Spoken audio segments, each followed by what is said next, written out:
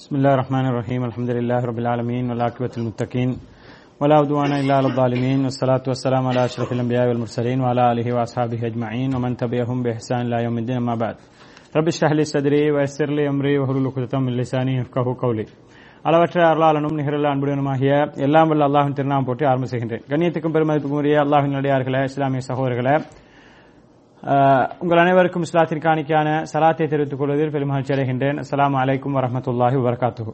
அல்லாஹ்வுடைய பேரருளால் வாரம் நடைபெறக்கூடிய எங்கள் இந்த மார்க்க விளக்க வகுப்பில் கடந்த வாரம் நாங்கள் திருமணத்தினுடைய சட்டங்கள் என்ற புதிய பாடத்தை ஆரம்பித்தோம். அந்த வகையில் திருமணத்தினுடைய சிறப்பு தொடர்பாக இஸ்லாம் என்னென்ன சிறப்புகளை சொல்லியிருக்கின்றது, அல் குர்ஆனிலே அது தொடர்பாக திருமணத்தை ஆர்வப்படுத்தி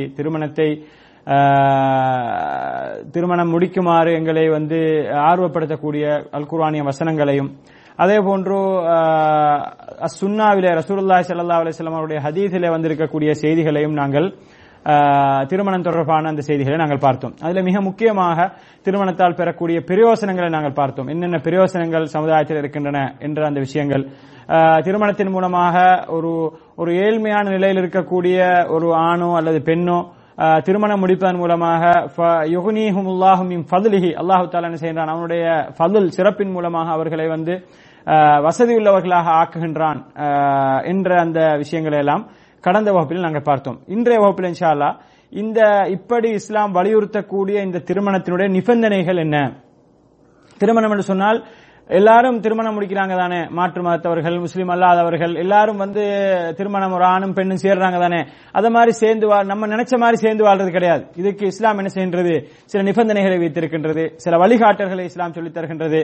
இந்த வழிகாட்டல்கள் நிபந்தனைகள் சரியான முறையிலே பேணப்படாத சந்தர்ப்பத்தில் தான் நிறைய குடும்ப வாழ்க்கைகள் என்ன செய்கின்றது, நீண்ட தூரம் அதை பயணிக்காமல் இடையிலே அருந்து போவதை நாங்கள் பார்க்கின்றோம். இடையிலே அவைகள் உடைந்து போவதை நாங்கள் பார்க்கின்றோம். நிறைய தலாக் என்று சொல்லக்கூடிய இந்த அம்சம் இன்றைக்கு அதிகமாக நமது சமுதாயத்திலே கேள்விப்படக்கூடிய ஒன்றாக மாறி வருவதை நாங்கள் பார்க்கின்றோம். இதற்கு என்ன அடிப்படை காரணம் என்று சொன்னால், திருமணம் முடிக்க வேண்டும், திருமணத்துடைய சிறப்பை அறிந்து வைத்திருக்கிறார்கள், திருமணம் முடிக்க வேண்டும் என்பதை தெரிந்து வைத்திருக்கிறார்கள், திருமணம் முடிக்கப்பட வேண்டும், எனது பிள்ளைக்கு நாங்கள் திருமணம் முடித்து வைக்க வேண்டும் என்பதை பெற்றோர் அறிந்து வைத்திருக்கிறார்கள். ஆனால் அது எப்படி அதை நடாத்த வேண்டும், அதற்குரிய நிபந்தனைகளை இஸ்லாம் என்ன சொல்லுகின்றது, அதற்குரிய வழிகாட்டுகளை இஸ்லாம் எப்படி காட்டுகின்றது என்ற அறிவு இல்லாமல் ஏதோ உலக கடமைக்காக வேண்டி சில இந்த திருமணம் தொடர்பான இந்த விஷயங்களையும் செய்துவிட்டு செல்வதனால் தான் இந்த குடும்ப வாழ்க்கையில பல்வேறுபட்ட முறிவுகளையும் பல்வேறுபட்ட சிக்கல்களையும் நாங்கள் என்ன செய்கின்றோம், நாளாந்தம் கேள்விப்பட்டுக் கொண்டிருக்கின்றோம். அன்புக்கும் பெருமைக்குரிய சகோதரர்களே, இந்த திருமணம் தொடர்பாக இஸ்லாம் வைத்திருக்கக்கூடிய நிபந்தனைகளை பொறுத்தவரையில ஏனைய மதங்கள்ல நீங்க ஒப்பிட்டு பார்ப்பீர்கள் என்று சொன்னால், ஏனைய கொள்கை கோட்பாடுடையவர்களிடம் இது சம்பந்தமாக நீங்கள் கேட்டு பார்ப்பீர்கள் என்று சொன்னால், இஸ்லாம் சொல்லக்கூடிய இந்த மாதிரியான எந்த ஒரு நிபந்தனைகளையும் அவர்களிடத்திலே காண முடியாது. அவர்கள் தங்களது மனோச்சைக்கு எப்படி படுகின்றதோ, தங்களது புத்திக்கு எப்படி படுகின்றதோ அப்படி அதனை என்ன செய்வார்கள், செய்துவிட்டு செல்வார்கள்.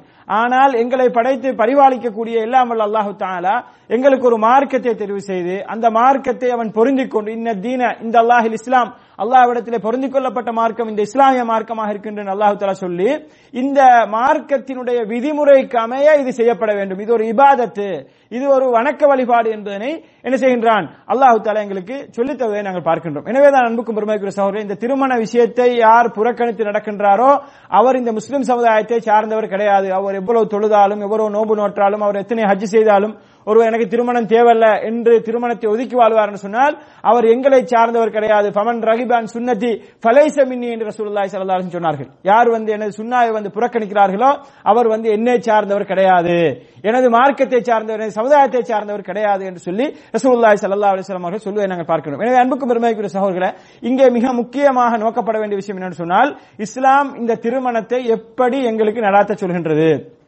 இஸ்லாம் இந்த திருமணத்தின் நிபந்தனைகளை எப்படி எங்களுக்கு கோடிட்டு காட்டிருக்கின்றது என்பதனை மிக முக்கியமாக நாங்கள் என்ன செய்ய வேண்டும், அறிந்து கொள்ள வேண்டும். அந்த வகையில் அன்புக்கும் பெருமைக்குரிய சகோதரர்களே, இந்த நிபந்தனைகள்ல முதலாவது நிபந்தனையாக இஸ்லாம் சொல்வது என்னென்று சொன்னால், மணமகன் மணமகள் ஆகிய இரண்டு பேர், ஆணும் பெண்ணும் தானே சேருவாங்க, இந்த ஆண் பெண் ஆகிய இந்த இரண்டு பேருடைய சம்மதம் என்பது மிக முக்கியமானதாக இருக்கின்றது. சம்மதம் இல்லாமல் என்ன செய்ய முடியாது, அந்த திருமணம் நடாத்தப்பட முடியாது, அந்த திருமணம் நடைபெற முடியாது என்பதனை இஸ்லாம் என்ன செய்கின்றது, எங்களுக்கு அழகாக வழிகாட்டியிருப்பதை நாங்கள் பார்க்கணும். அன்புக்குரிய சகோதரர்களே, இந்த சம்மதம் விஷயத்திலையும் என்ன செய்கின்றன்னு சொன்னால், இன்றைக்கு நம்ம சமுதாயத்தில் பல்வேறுபட்ட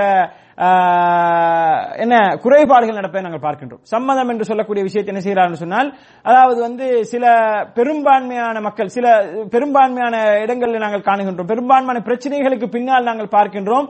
அவர்கள் சொல்லுவார்கள் என்று சொன்னால், அந்த திருமண வாழ்க்கை இடையில வந்து அறுபட்டு இடையில பிரச்சனையாகி தலாக் என்ற அந்த பிரச்சனை, அந்த தலாக் அல்லது இது போன்ற பிரச்சனைக்கு வரும்போது சொல்லுவார்கள் வந்து, நான் எங்க என்ன பார்க்க விட்டா தானே, எனக்கு ஏன் திருமணம், எனக்கு அதை வந்து தெரிவு செய்ய விட்டாங்களா, எனக்கு பார்க்க விட்டாங்களா, ஏன் உமா அப்பா சொன்ன மாதிரி நான் முடிச்சேன், அவங்களோட விருப்பத்தை தான் நான் முடிச்சேன், அப்ப ஏன் விருப்பத்தை அங்க வந்து நான் வந்து முற்படுத்தல என்ற மாதிரியான குறைகளை என்ன செய்கிறார்கள் ஒரு திருமண பந்தம் முறிகின்ற சந்தர்ப்பத்தில் சொல்வதை நாங்கள் பார்க்கின்றோம். அப்ப இஸ்லாம் என்ன சொல்கின்றது, கட்டாயமாக மணமகன் மணமகள் ஆகிய இருவருடைய சம்மதம் வந்து மிக முக்கியமான இருக்கின்றது.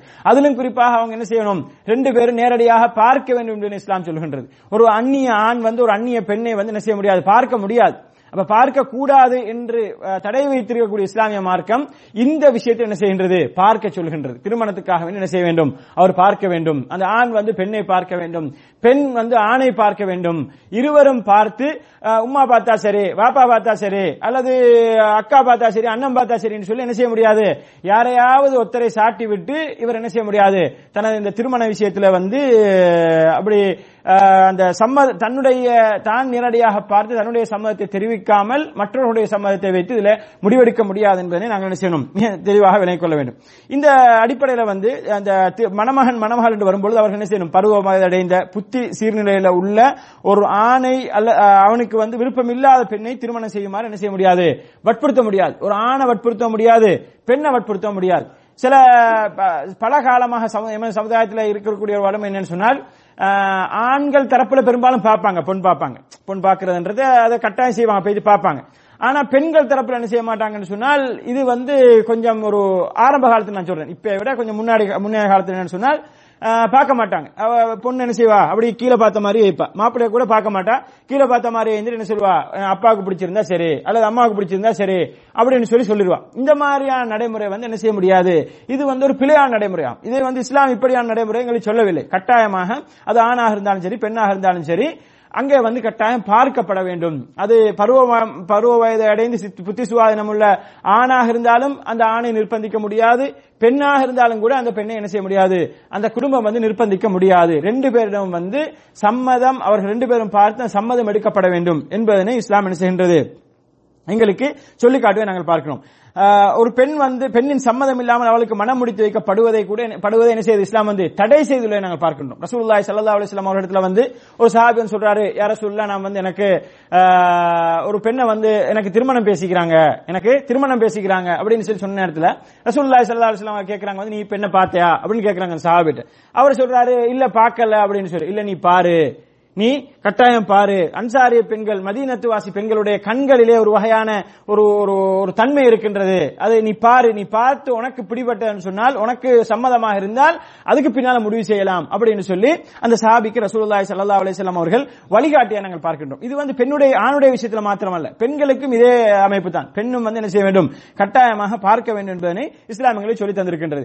இந்த வகையில அந்த பெண் வந்து திருமணம் முடிக்காத ஒரு குமரி பெண்ணாக இருந்தாலும் சரி, அல்லது ஏற்கனவே திருமணம் முடித்து விடுபட்ட ஒரு விதவை பெண்ணாக இருந்தாலும் சரி, ரெண்டு பேரிடம் வந்து என்ன செய்யணும், இஸ்திதான் என்று சொல்லப்படக்கூடிய அந்த அனுமதி கேட்கப்பட வேண்டும் என்று இஸ்லாம் சொல்கின்றது. அல்லாஹ்வுடைய தூதர் ஸல்லல்லாஹு அலைஹி வஸல்லம் அவர்கள் மிக தெளிவாக சொல்கிறார்கள்.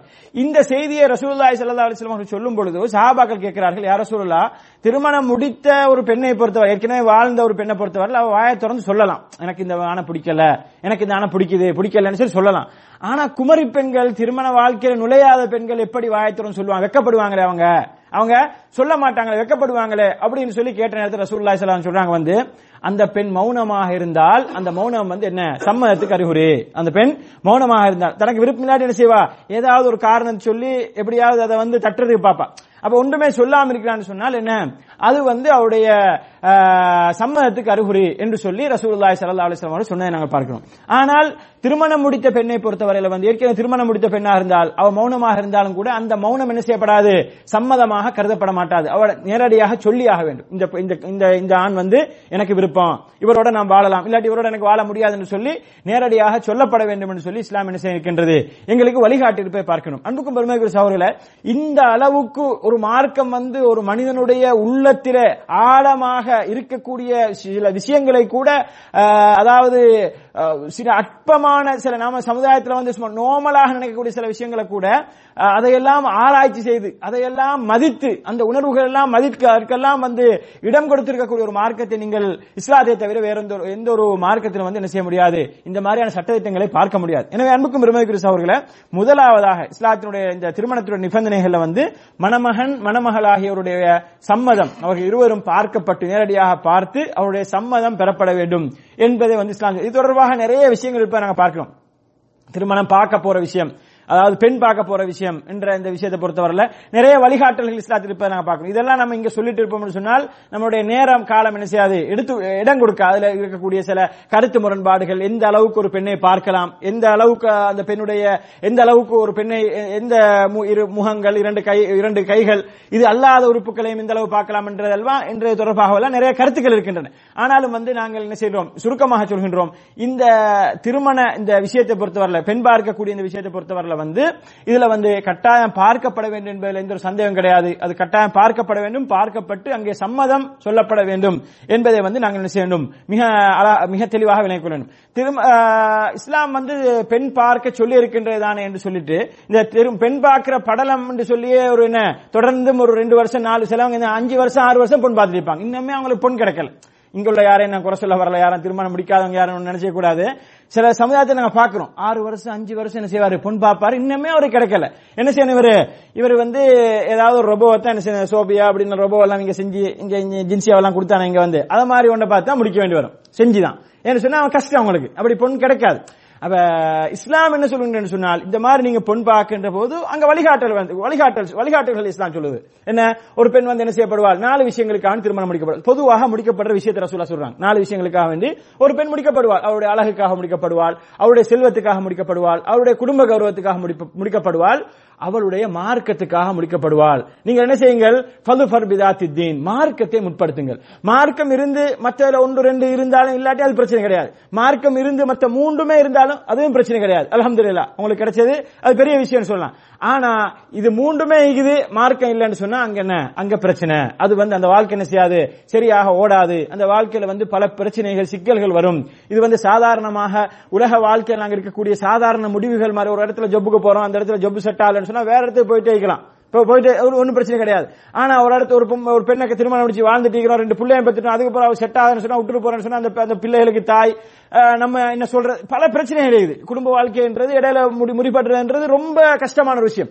சில மக்கள் என்ன செய்யறாங்கன்னு சொன்னால், பிள்ளைகளுக்காக வேண்டி வாழ்கின்றோம் என்று வாழ்கிறார்கள், சொல்லுகிறார்கள், வாயத்துடன் சொல்லுகிறார்கள். என்ன செய்ய, ஒன்னும் செய்ய முடியாது, 2 3 பிள்ளைகளாச்சு, பிள்ளைகளை மொத்த பார்த்து இப்ப என்ன ஒன்றும் முடிவெடுக்க முடியாது, என்ன செய்ய, ஏதோ கட்டிட்டோம், இப்ப எப்படியோ மாள வேண்டியதான், கடைசி வரங்காட்டியும் ஓட்ட வேண்டியதான் அப்படின்னு சொல்லி அப்படியே என்ன செய்யறாங்க, அந்த வாழ்க்கையை வந்து ஒரு கஷ்டத்தோட துன்பத்தோட ஒரு அதான் நம்ம போன வகுப்புல கூட சொன்ன, இந்த முடிவு சரியான முடிவாக இல்லாவிட்டால் நரக வாழ்க்கை, உலகத்திலேயே நரக வாழ்க்கையில் ஒரு சில காட்சிகளை பார்க்கக்கூடிய ஒரு நிலைமை வந்து ஒரு ஆணுக்கும் ஒரு பெண்ணுக்கு ஏற்படும். இது 2 பக்கத்தாலும் ஏற்படும். எனவே அன்புக்குரிய சகோதரர்களே, இந்த மாதிரியான நிலைமை ஏற்படாமல், இந்த மாதிரியான சிக்கல்கள் ஏற்படாமல் நமது சமுதாயத்தில் வந்து ஒரு சிறந்த ஒரு சமுதாய கட்டமைப்பு உருவாக்கப்பட வேண்டும் சொன்னால், ஆரம்பத்திலேயே, அதாவது திருமண வாழ்க்கை என்று சொல்லக்கூடிய அம்சத்திலே வந்து அங்கே இஸ்லாம் பேணப்பட வேண்டும்.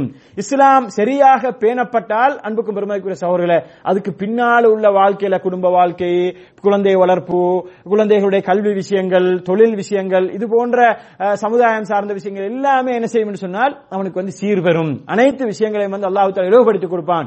இங்கே ஓட்டை ஏற்பட்டு விட்டேன்னு சொன்னால் அவனால் என்ன செய்ய முடியாது, எந்த ஒரு சந்தர்ப்பத்திலும் வந்து அவனால் வந்து வெற்றி பெற முடியாது.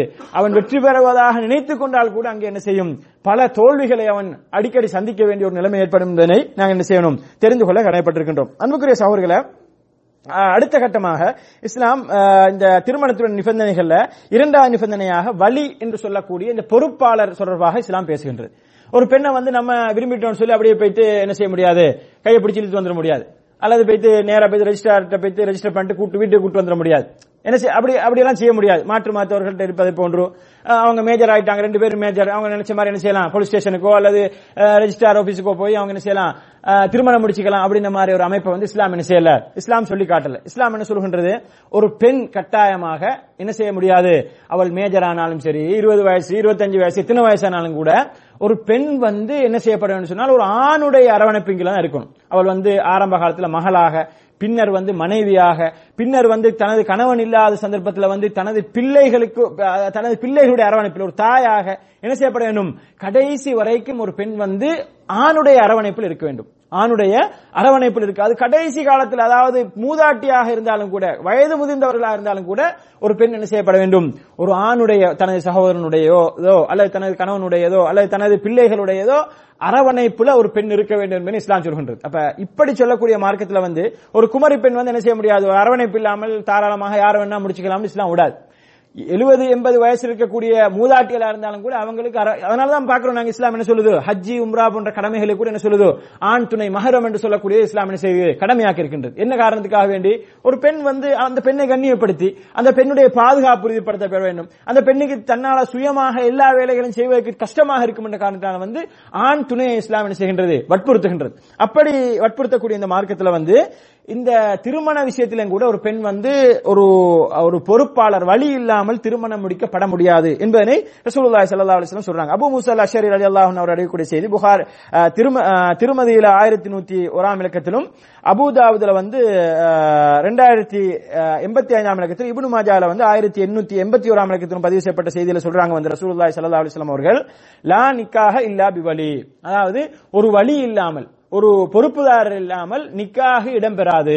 இது யாருக்கு பொறுப்புதாரர்? நம்ம சமுதாயத்தில் என்ன செஞ்சிருக்காங்க?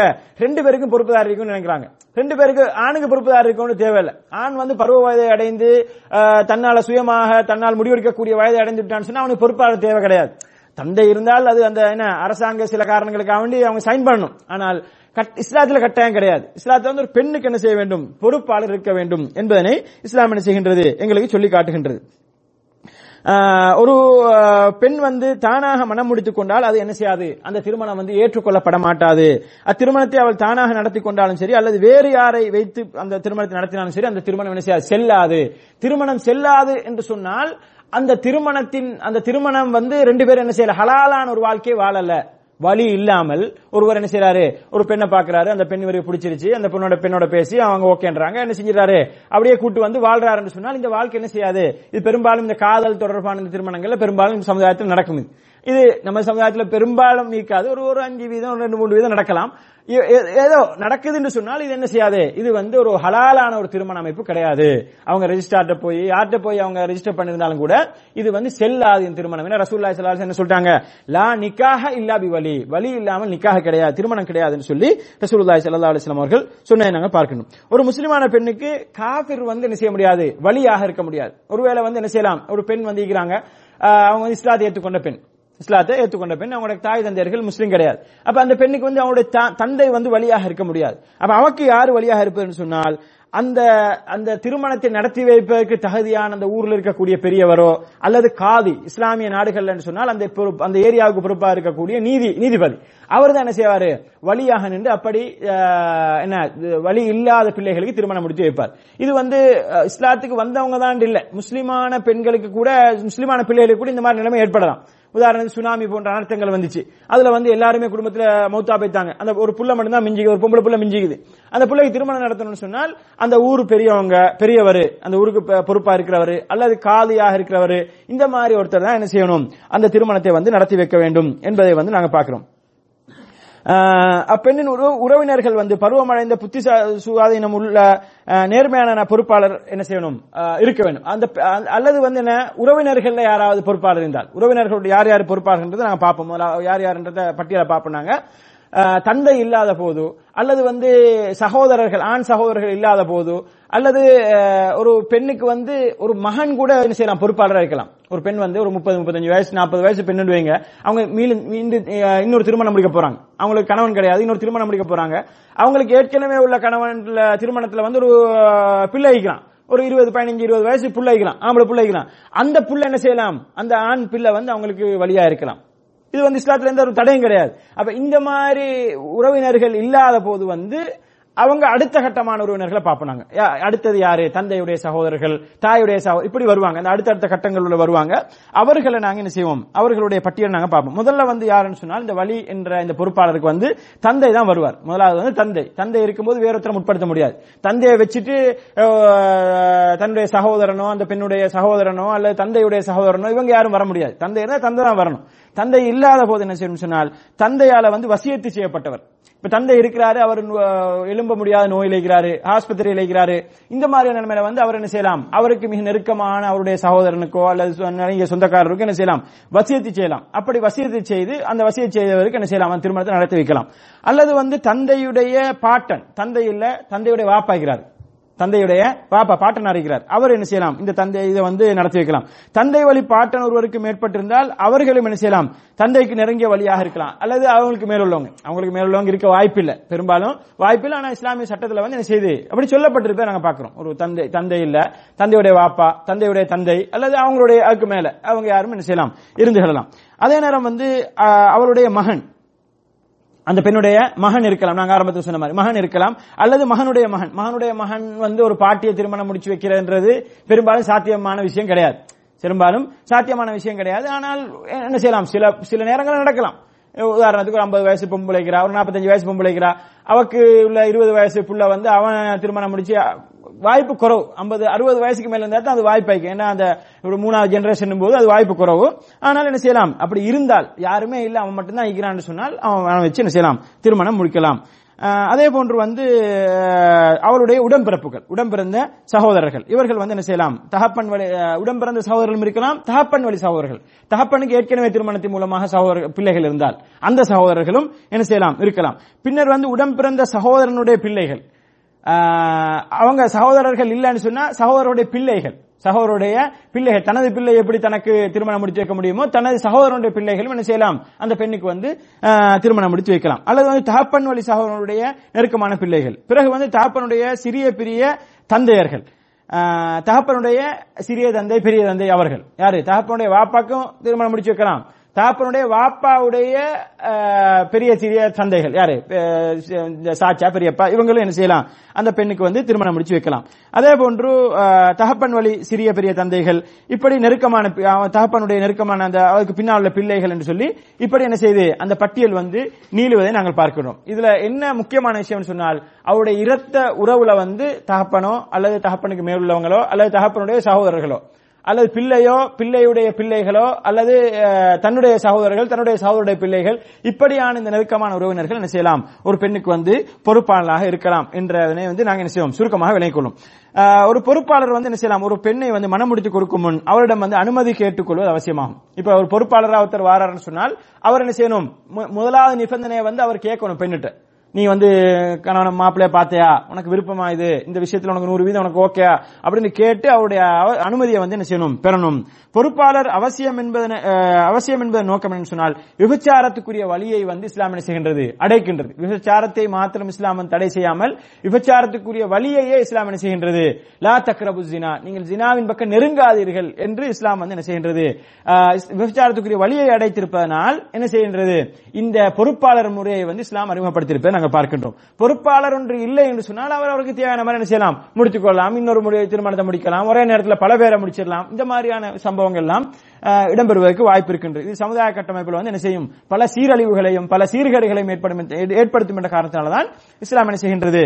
இப்படியான வழிமுறைகளை எங்களை காட்டியிருப்பதை நாங்கள் பார்க்கின்றோம். அதே நேரம் வந்து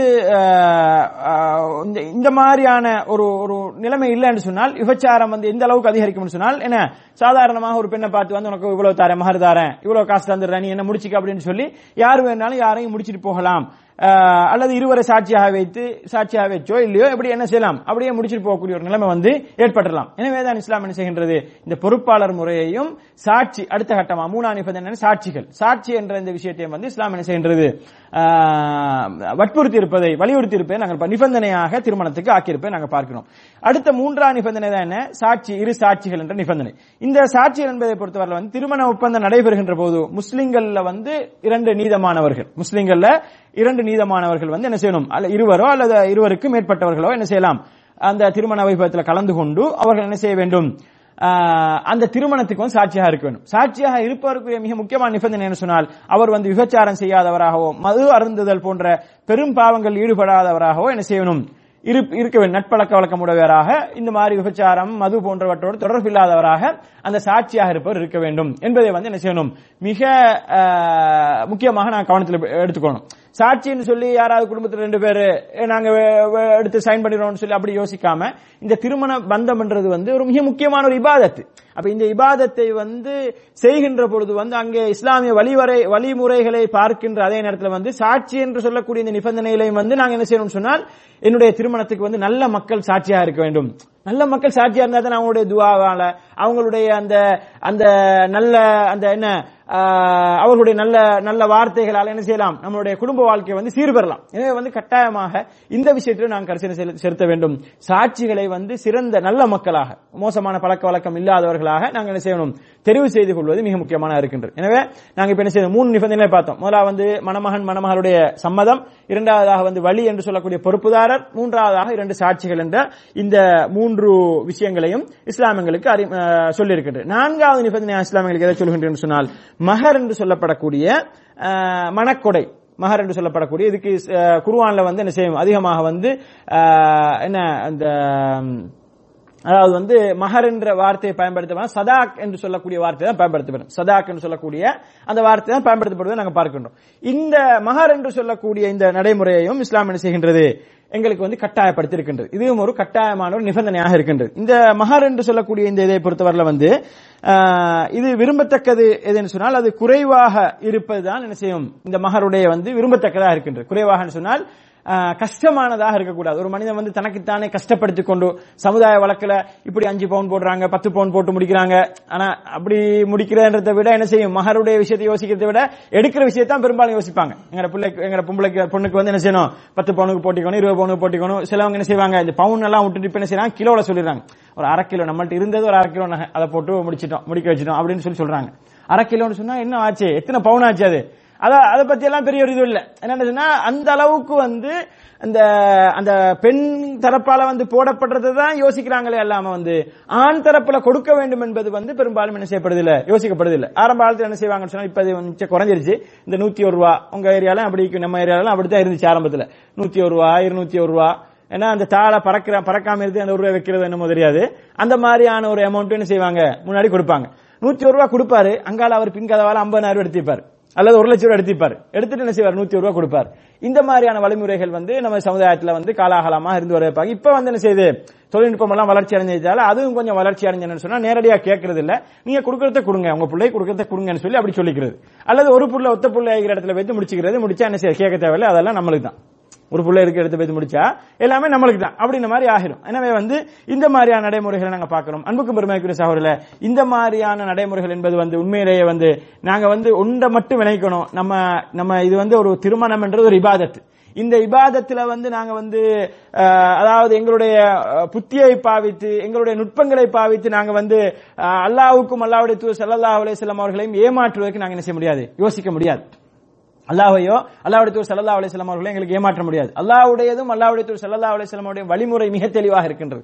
அந்த வழிமுறை மீறப்பட்டு எங்களுடைய திருமண காரியங்கள் நடக்கும் என்று சொன்னால் அதிலே நிச்சயமாக பரக்கத் இருக்காது. நாங்க எவ்வளவுதான் பாரக்கல்லாஹு லக வ பாரக் அலைக்கன்னு பெரிசா எழுதி பெண்ணும் பெரிய போர்டுல ஒட்டி இருந்தாலும் கூட அந்த திருமணத்தில் என்ன செய்யாது, பரக்கத் இருக்காது. ஏன் இருக்காது, அல்லாஹ்வும் அல்லாஹ்வுடைய தூதர் ஸல்லல்லாஹு அலைஹி வஸல்லம் அவர்களும் சொன்ன அமைப்பில் அந்த திருமணம் நடைபெறல, அவங்களுடைய வழிகாட்டல்கள் அங்க பேணப்படல. அங்க எங்களுடைய நுட்பங்கள், எங்களுடைய டேலண்ட், சிலவங்க என்ன செய்வாங்க, இதெல்லாம் ஒரு என்ன, இதெல்லாம் ஒரு அரசியல், இதெல்லாம் இப்படித்தான் நம்ம எல்லாருக்கும் சொல்லிக் கொடுக்க முடியாது, இதெல்லாம் சில விஷயங்கள் அப்படித்தான் பிசினஸ் டெக்னிக்னு சொல்லுவாங்க இல்லையா, அத மாதிரி திருமண டெக்னிக் வச்சுக்கிறாங்க சில டெக்னிக்கல். அந்த டெக்னிக்கை பாவிச்சு அந்த டெக்னிக்கெல்லாம் என்ன செய்யாது, அல்லாஹ் எடுத்து எடுபடாது. அல்லாஹ்வுக்கு இதை விட பெரிய டெக்னிக் எல்லாம் தெரியும். அல்லாஹ் தஆலா என்ன செய்வான், அதை ஒரு சின்ன ஒரு விஷயத்துல அந்த டெக்னிக் எல்லாம் அடிபட்டு போறதுக்கு அல்லாஹ் தஆலா ஆக்கி வச்சிருவான். எனவே அன்புக்கும் பெருமைக்குரிய சகோதரர்களே, இந்த திருமண விஷயம் என்பது வந்து இது ஒரு இபாதத் என்பதை நாங்கள் என்ன செய்யக்கூடாது, நாங்க மறந்துடக்கூடாது. தொழுகையை நாங்க எப்படி நம்மளுக்கு வசதி மாறி வளர்ச்சி நிகழ்ச்சி அதை வந்து மாற்ற முடியாதோ, ஹஜ்ஜை வந்து எப்படி நம்மளுடைய வசதிக்கு மாதிரி மாற்ற முடியாது, அதே மாதிரி திருமணம் என்று சொல்லக்கூடிய அம்சம் வந்து இது ஒரு இபாதத். இதை இஸ்லாம் எங்களுக்கு எப்படி காட்ட இருக்கின்றது, இஸ்லாம் என்ன நிபந்தனைகள் எங்களுக்கு போட்டிருக்கின்றோம், அந்த நிபந்தனைகளை எங்களுக்கு தாண்ட முடியாது. ஊர்வலமை, சமுதாயத்தினுடைய இதுகள், சமுதாயம் எங்களை கணக்கெடுக்காது, சமுதாயம் எங்களுக்கு வந்து என்ன செய்யாது, நாளைக்கு மதிக்காது, நாளைக்கு 4 பேர் எங்களை வந்து கண்ணியப்படுத்த, இப்படி சில காரணங்களை சொல்லி என்ன செய்ய முடியாது, நாங்க வந்து இஸ்லாம் சொல்லக்கூடிய இந்த வழிமுறைகளை வந்து மாற்ற முடியாது என்பதனை மிக தெளிவாக என்ன செய்யணும், விளங்கிக் கொள்ள வேண்டும். இந்த மஹருடைய இந்த விஷயத்தை பொறுத்தவரை வந்து இது வந்து என்ன செய்யுது, இலகுவானதாக சொன்னால் அந்த கணவனுக்கு வந்து கஷ்டம் இல்லாததாக அது இருக்க வேண்டும் என்று சொல்லி இஸ்லாம் சொல்கின்றது. அதே நேரத்தில் வந்து என்ன செய்யணும் சொன்னால் கணவன் வந்து என்ன செய்ய வேண்டும், அந்த மனைவி எடுத்து அந்த பெண்ணிடத்தில் வந்து கேட்க வேண்டும், உனக்கு என்ன மஹர் வேணும் என்று சொல்லி கேட்க வேண்டும் என்பதையும் இஸ்லாம் என்ன செய்கின்றது, சொல்லி காட்டுகின்றது. இதற்காக வேண்டி என்ன செய்ய முடியாது, பெண் வந்து எடுத்தெடுப்புல கேட்ட முடியாது, அவருடைய இது தெரியாம, அவருடைய நிலப்பாடு தெரியாம ஒரு 10 பவுன் நகைதாங்க அல்லது ஒரு 2 ஏக்கர் காணி தாங்க அப்படின்னு என்ன செய்ய முடியாது, அந்த பெண் வந்து கேட்ட முடியாது. கட்டாயமாக அந்த பெண்ணுக்கு என்ன செய்யணும், அந்த ஆணை பற்றிய ஒரு அறிவு இருக்க வேண்டும், இவனால இவ்வளவுதான் தர முடியும், இவருக்கு எது முடியும் என்பது அடிப்படையில் அந்த பெண் கேட்க வேண்டும். இப்ப இன்றைக்கு இந்த சமுதாயத்தில் இந்த சவுதி அரேபியா போன்ற நாடுகள், இந்த அரபு நாடுகள் இருக்கக்கூடிய ஒரு நிலவரம் என்னன்னு சொன்னால், இந்த அதிகமான மஹர் கேட்கிறது, பெண் வந்து என்ன செய்யறது, அதிகமான மஹர் கேட்கறதால நிறைய இளைஞர்கள் வந்து என்ன செய்யறாங்க, அவங்களுடைய இளைஞர் பருவத்தை தாண்டியும் கூட என்ன செய்யறாங்க, அந்த மஹரை சேர்ப்பதற்காக வேண்டி பல வருஷங்கள் வந்து கஷ்டப்படுவதை நாங்க பாக்கிறோம். அவன் திருமணம் முடிக்கலன்னு சொன்னா எங்க நம்ம இப்ப முடிக்கிறது, நம்ம தான் மஹர் சேர்த்தணுமே. சில நேரத்தில் என்ன செய்வாங்க, இப்ப அண்மை காலமாக என்ன செய்வாங்கன்னு சொன்னால், நாட்டு தலைவர்கள் கொஞ்சம் பேர் என்ன செய்வாங்க, அந்த கூட்டு திருமணம் என்று சொல்லி அவங்களுடைய செலவுல வந்து திருமணம் முடிச்சு வைப்பாங்க, ஒரு 1000 ஜோடி 2000 ஜோடி அப்படி முடிச்சு வைப்பாங்க. அந்த இதுல நம்ம பேரும் மாட்டிருச்சுன்னு சொன்னா அல்ஹம்துலில்லாஹ் லேசா முடிஞ்சிடும். ஆனா அந்த இதுல மாட்டலன்னு சொன்னா என்ன செய்ய, ரொம்ப கஷ்டப்பட வேண்டி வரும். ரொம்ப கஷ்டப்பட்டு தான் என்ன செய்யறாங்க, முடிக்கிறாங்க. நிறைய பேர் வந்து அவங்களே கஷ்டப்பட்டு தேடி வீடு கட்டணும், அல்லது ரெண்டுக்கு வீடு வாங்கணும், மத்த இந்த மஹர் கொடுக்கணும், பெரிய வலிமா செய்யணும், இந்த மாதிரியான சில நிர்பந்தங்கள் அவங்க தங்களுக்கு தாங்களே ஏற்படுத்திக்கிறாங்க. அந்த மாதிரியான முறைகளை வந்து நமது சமுதாயம் என்ன செய்யப்பட்டிருக்குது, ஏற்படுத்தி கொண்டிருப்பேன் நாங்க பாக்கிறோம். நம்மள்ட்ட இருக்குதானே என்று சொல்லி நம்ம பெருசாக செய்யும் பொழுது இல்லாத ஒருவன் வந்து நாளை கஷ்டப்படுறதுக்கு நாங்களும் ஒரு காரணமாறோம் இல்லையா. நாங்க வந்து நம்மள்ட்ட இருக்குதானே சொல்லி நம்ம முழு ஊரையும் அழைச்சி பெரிய ஒரு சாப்பாடு, பெரிய பிரியாணி எல்லாம் போட்டு பெரிய சாப்பாடு போட்டு கொடுத்துட்டோம்னு சொன்னா, நம்ம குடும்பத்திலே நம்ம சகோதரனை இப்ப நாளைக்கு அவன் பிள்ளை கல்யாணம் செய்யறதுக்கு அவனுக்கு நான் செஞ்ச மாதிரி செய்ய முடியாமைக்கும், எனக்கு செஞ்ச மாதிரி அவனால செய்ய முடியாமைக்கும். நான் ஒரு 1/2 கிலோ தங்கம் கொடுத்து அவனால வந்து ஒரு 10 பவுன் கூட போட முடியாமைக்கும். அப்ப அவன் என்ன செய்வான், அவன் புள்ள என்ன செய்யும், பதறும். அந்த புள்ள வந்து சொல்லும் அவன்கிட்ட, பெரியப்பா இப்படி எல்லாம் செஞ்சாரு, உங்களால தான் இப்படி எல்லாம் செய்ய முடியாம. அல்லது அவனோட உம்மா என்ன செய்யும், அந்த அவனுடைய மனைவி என்ன செய்வா, நீங்க தான் ஒண்ணுக்கு உதவாமைக்கிறீங்க, எங்க அந்த அவர் மச்சான் இப்படி செஞ்சாருன்னு பாருங்க, அவர் எப்படி செஞ்சாருன்னு பாருங்க, இவர் எப்படி செஞ்சாருன்னு பாருங்க அப்படின்னு சொல்லி இந்த மாதிரியான பிரச்சனை வருவதற்கு வாய்ப்பு இருக்குது. எனவே அன்புக்குரிய சகோதரர்களே, இந்த திருமண விஷயம் என்பது வந்து எங்களுடைய வசதியை மாத்திரம் நான் கருத்தில் கொள்ளாம வந்து சமுதாயத்தினுடைய மற்றவர்களுடைய அந்த விருப்பு வெறுப்புகளையும் அவருடைய நிலைகளையும் நாங்கள் என்ன செய்யணும், கொஞ்சம் சீர்தூக்கி பார்க்க வேண்டும்.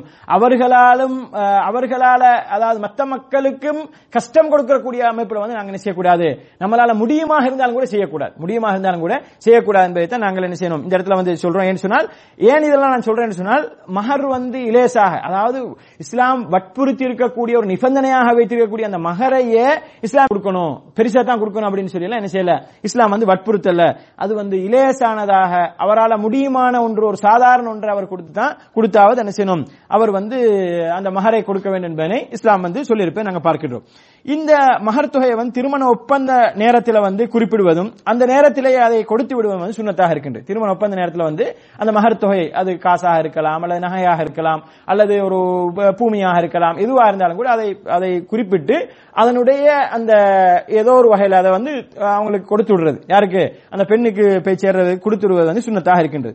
இன்னும் முழுவதையும் அல்லது அதில் ஒரு பாதியை ஒரு கால தவணைக்கு பிற்படுத்தி கொடுப்பதற்கு வந்து என்ன செய்யுது, இஸ்லாம் வந்து அனுமதித்திருக்கின்றது. ஒருவர் வந்து என்ன செய்யறாரு, ஒரு 5 பவுன் நகை கொடுக்குறேன்னு சொல்றாரு, ஆனா அவரால் இப்ப கொடுக்க முடியல, அரவாசை கொடுக்குறாரு, மத்த அரவாசை வந்து நான் இன்னொரு 1 வருஷத்துல கொடுக்குறேன் அப்படின்னு சொல்லி தவணை அடிப்படையில வந்து அதை வந்து பிற்படுத்தி கொடுப்பதற்கும் இஸ்லாம் என்ன செய்கின்றது, அனுமதி இருப்பதை நாங்கள் பார்க்கின்றோம். அதே நேரம் இந்த மஹருடைய விஷயத்தில் இன்னொரு மிக முக்கியமான விஷயம் என்ன சொன்னால், ஒருவர் வந்து உடலுறவு கொள்வதற்கு முன் வந்து தன் மனைவியை வந்து தலாக் சொல்லிவிட்டால் மஹருடைய என்ன செய்யலாம், பாதியை எடுத்துக்கொள்ளலாம். ஒரு மனிதன் வந்து திருமணம் முடிச்சாச்சு, மஹரெல்லாம் கொடுத்தாச்சு, கொடுத்து இவங்க ஒன்னா சேர்ந்து வாழ்றதுக்கு முன்னாலேயே என்ன செஞ்சுட்டு திருமணம் உடைஞ்சிருச்சு, திருமணம் முறிஞ்சிருச்சுன்னு சொன்னால் அவர் என்ன செய்யலாம்னு சொன்னால் அந்த மஹருடைய பாதியை அவர் எடுத்துக்கொள்ளலாம். முழுசா எடுக்க முடியாது. நம்ம தான் சேர்ந்து வாழவே இல்லையேன்னு சொல்லி மகரை வந்து முழுசா எடுத்துட முடியாது. இன்னைக்கு சேர்ந்து வாழ்ந்ததுல ஒரு 10 நாள், 1 மாசம், 2 மாசம் வாழ்ந்ததுக்கு பிறகு கூட என்ன செஞ்சிடறாங்க, மகரை வந்து அந்த வீட்டுடைய அந்த கணவனுடைய உம்மா தாய் அவங்க குடும்பத்தார என்ன செஞ்சாங்க, பறிச்சு எடுத்துறாங்க. ஏன் புள்ள போட்டு தந்துட்டு போயிட்டு அப்படின்னு சொல்லி அவங்க சேர்ந்து வாழ்ந்தது பிறகு கொடுக்கவே முடியாது. மகரை வந்து சேர்ந்து வாழ்ந்தது பிறகு மகரை திருப்பி எத்தனை லட்சம் கொடுத்திருந்தாலும் கூட, எத்தனை கோடி கொடுத்திருந்தாலும் கூட என்ன செய்ய முடியாது, திருப்பி கொடுக்க முடியாது. சேர்ந்து வாழ்றதுக்கு முன்னால வந்து அந்த திருமணம் பிரியும் என்று சொன்னால் பாதி என்ன செய்யலாம், அவர் எடுத்துக்கொள்ளலாம், பாதியை வந்து எடுக்க முடியாது என்பதை வந்து என்ன செய்யணும், தெளிவாக நிற்கணும். திருமண ஒப்பந்தம் முடிந்து உடலுறவு கொள்ளும் முன் கணவன் இறந்து விட்டால் சொத்துரிமையும் முழு மகரும் என்ன செய்யும், அவருக்கு வந்து கிடைக்கும். இப்ப திருமணம் முடிச்சாச்சு, அவங்க சேர்ந்து வாழவும் இல்ல, அதுக்கு முன்னாலே கணவன் வந்து மரணிச்சிட்டான்னு சொன்னால் அந்த குடும்பத்துக்கு வந்து என்ன செய்ய முடியாது, அந்த கணவனுடைய குடும்பத்துக்கு வந்து எதுவுமே எடுக்க முடியாது, அந்த மகர்ல எதுவுமே எடுக்க முடியாது, மகர்ல எதுவும் எடுக்க முடியாது. சொத்துரிமை என்ன, நாலில் ஒரு பாதி பிள்ளைகள் இல்ல, ஏன்னா திருமணம் முடிச்சு மரணிச்சிட்டார், பிள்ளைகள் இல்ல, நாலில் ஒரு பாதி சொத்தும் வந்து என்ன செய்யும், அந்த கணவனுடைய சொத்துல இருந்து அந்த பெண்ணுக்கு போகும் என்பதை வந்து இஸ்லாம் சொல்லி இருக்கின்றது. பாருங்கள் அன்புக்கும் பெருமதிக்குரிய சகோதரர்களே, இஸ்லாம் வந்து எந்த அளவுக்கு, அதாவது ஒரு விஷயத்தை ஒரு விஷயத்தை கடமையாக்கி ஏதோ ஒரு கடமைக்கு அதை கொடுத்துட்டு போங்கிற மாதிரி அதை வந்து விட்டு விடல, மகர் வந்து எப்படியோ கொடுத்தா போதும் விட்டு விடல. அதுக்குரிய சட்ட திட்டங்கள் இஸ்லாம் சொல்லுது, அது இப்படித்தான் கொடுக்கப்பட வேண்டும், அது இலகுவானதாக இருக்கணும், இலகுவானதாக இருந்தால், கஷ்டம் இல்லாம இருந்தால் அது எல்லோருக்கும் அது என்ன செய்யும், லேசாக இருக்கும். திருமண வைபவங்களை பத்தி ரசூலுல்லாஹி ஸல்லல்லாஹு அலைஹி சொல்லும் போது கூட என்ன சொல்றாங்க, அது வந்து என்ன பெரிய ஆடம்பரமாக இல்லாத திருமணங்கள்ல தான் அல்லாஹ் தஆலா பரக்கத்தை வைத்திருக்கின்றான். ஏழைகள் அழைக்கப்படுகின்ற சாப்பாட்டுல தான் என்ன செய்யும், ஏழைகள் அழைக்கப்படுகின்ற அந்த வலிமா விருந்துல தான் என்ன செய்யும், பரக்கத்து இருக்கும், அதுல தான் அல்லாஹ் தஆலா வந்து அருள் புரிவான் என்றெல்லாம் ரசூலுல்லாஹி ஸல்லல்லாஹு அலைஹி சொல்லிக்கிறாங்க. அதே போன்று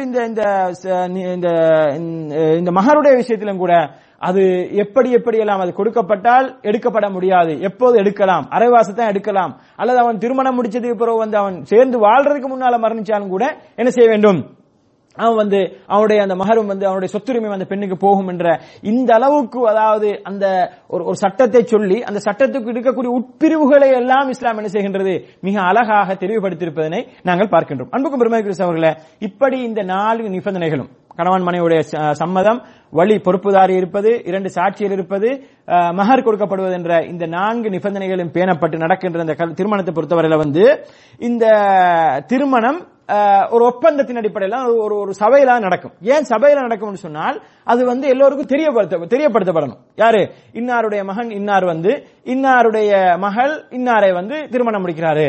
அப்ப என்ன செய்ய முடியாது, எல்லாருக்கும் தெரிய வந்துச்சுன்னு சொன்னா நாளைக்கு இன்னொரு கள்ள திருமணம் நடக்க முடியாது, களவுல வந்து வேற. அதனால இன்னைக்கு என்ன செய்வாங்க, அந்த ஊர் ஜமாத் கடிதம் எடுத்துட்டு சொல்லுவாங்க.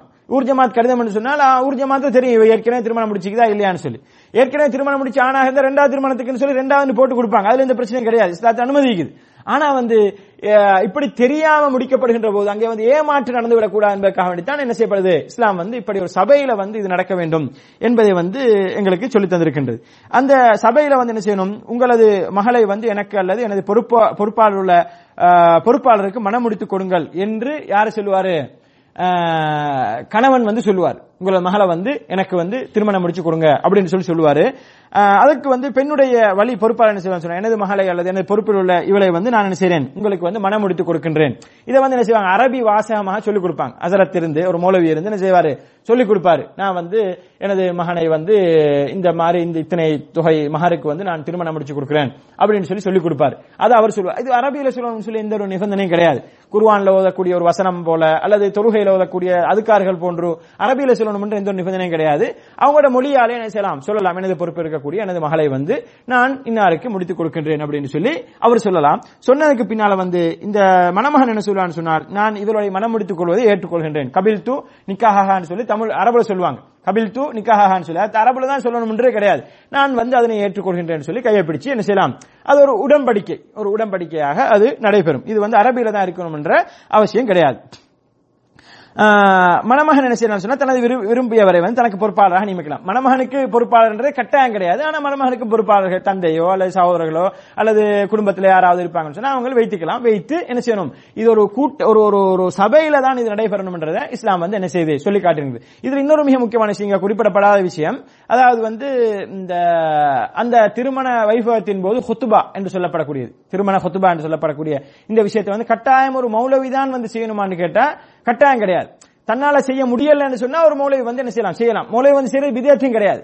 மௌலவி வந்து செய்யறது, மௌலவி எல்லாம் செய்யக்கூடாது, நான் தான் செய்யணும்னு சொல்லி ஒருத்தர் அடம் பிடிக்க முடியாது.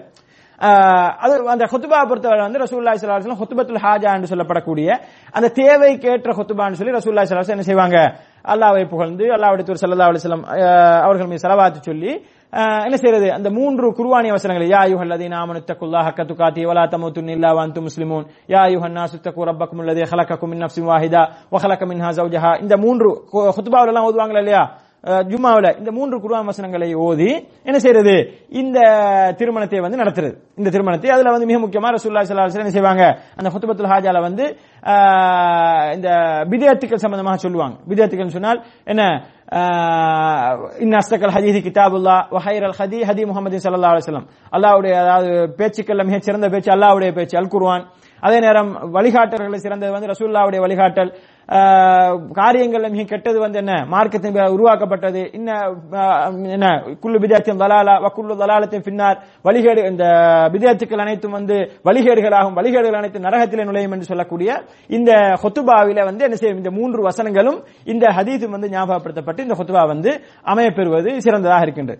அதுல வந்து என்ன செய்யலாம், கூடியிருக்கக்கூடியவர்களுக்கு ஒரு படிப்பினைக்காக திருமணத்தினுடைய முக்கியத்துவத்தை பத்தி பேசுறது, திருமணம் வந்து இஸ்லாமிய அமைப்புல நடைபெற வேண்டும் என்பதை பத்தி பேசுறது, திருமண வாழ்க்கைக்கு பின்னால கணவன் மனைவியுடைய புரிந்துணர்வு சம்பந்தமாக பேசுறது, இப்படி பேசுறது வந்து என்ன செய்யலாம், அதை வந்து ஒரு சிறந்த ஒரு விஷயமாக எடுத்துக்கொள்ளலாம். ஆனால் கட்டாயமாக ஒரு மௌலவியை கூட்டு வந்து அந்த மாதிரி இதெல்லாம் சொல்லி அவர்தான் அதை சொல்லி நடத்தணும்ன்றது அப்படி ஒரு நிபந்தனை கிடையாது. அப்படி ஒரு நிபந்தனை கிடையாது. அதை தன்னாலே நடத்தி கொள்ள முடியும் என்று சொன்னால் அந்த மனைவியுடைய பொறுப்பாளரோ அல்லது கணவனோ அல்லது யாராவது அவங்க குடும்பத்தில் ஒருத்தரால் நடத்தி கொள்ள முடியும் என்று சொன்னால் அதை என்ன செய்யலாம், நடத்தி கொள்ளலாம் என்பதை வந்து நாங்கள் விளங்கிக் கொள்ள வேண்டும். அப்படி ஒரு மௌலவியை கூட்டு வந்து நடத்தினால் கூட அது என்ன செய்யாது, அது ஒரு பிரச்சனையாக கருதப்பட மாட்டாது, அது வந்து ஏற்றுக்கொள்ளப்படும் என்பதை நாங்கள் என்ன செய்யணும், விளங்கிக் கொள்ள வேண்டும். எனவே அன்புக்கும் பெருமைக்குரிய சகோதரர்களே, இப்படி இந்த திருமணம் தொடர்பாக மிக முக்கியமான நிபந்தனைகள், இந்த 4 நிபந்தனைகள் பேணப்பட்டு இந்த திருமணம் வந்து சபையில நடைபெற வேண்டும் என்ற இந்த விஷயத்தை வந்து நாங்கள் இன்றைய வகுப்புல வந்து விளங்கிக் கொள்வோம். எல்லாம் வல்ல அல்லாஹ் தஆலா இவையெல்லாம் நாங்கள் மார்க்கமாக இந்த இடத்துல வந்து படித்து கேட்டோமோ அவற்றை எங்களது வாழ்க்கையில அமுல்படுத்தி அதை நடைமுறைப்படுத்தக்கூடிய நட்பாக்கியத்தை எனக்கும் உங்களுக்கும் தந்தருள்வானாக என்று கேட்டு முடிக்கின்றேன். ஹாதா மா இந்தி வல்லில் மைந்தல்லாஹ் வஸ்தக்ஃபிருஹு இன்னஹு ஹுவல் கஃபூருர் ரஹீம்.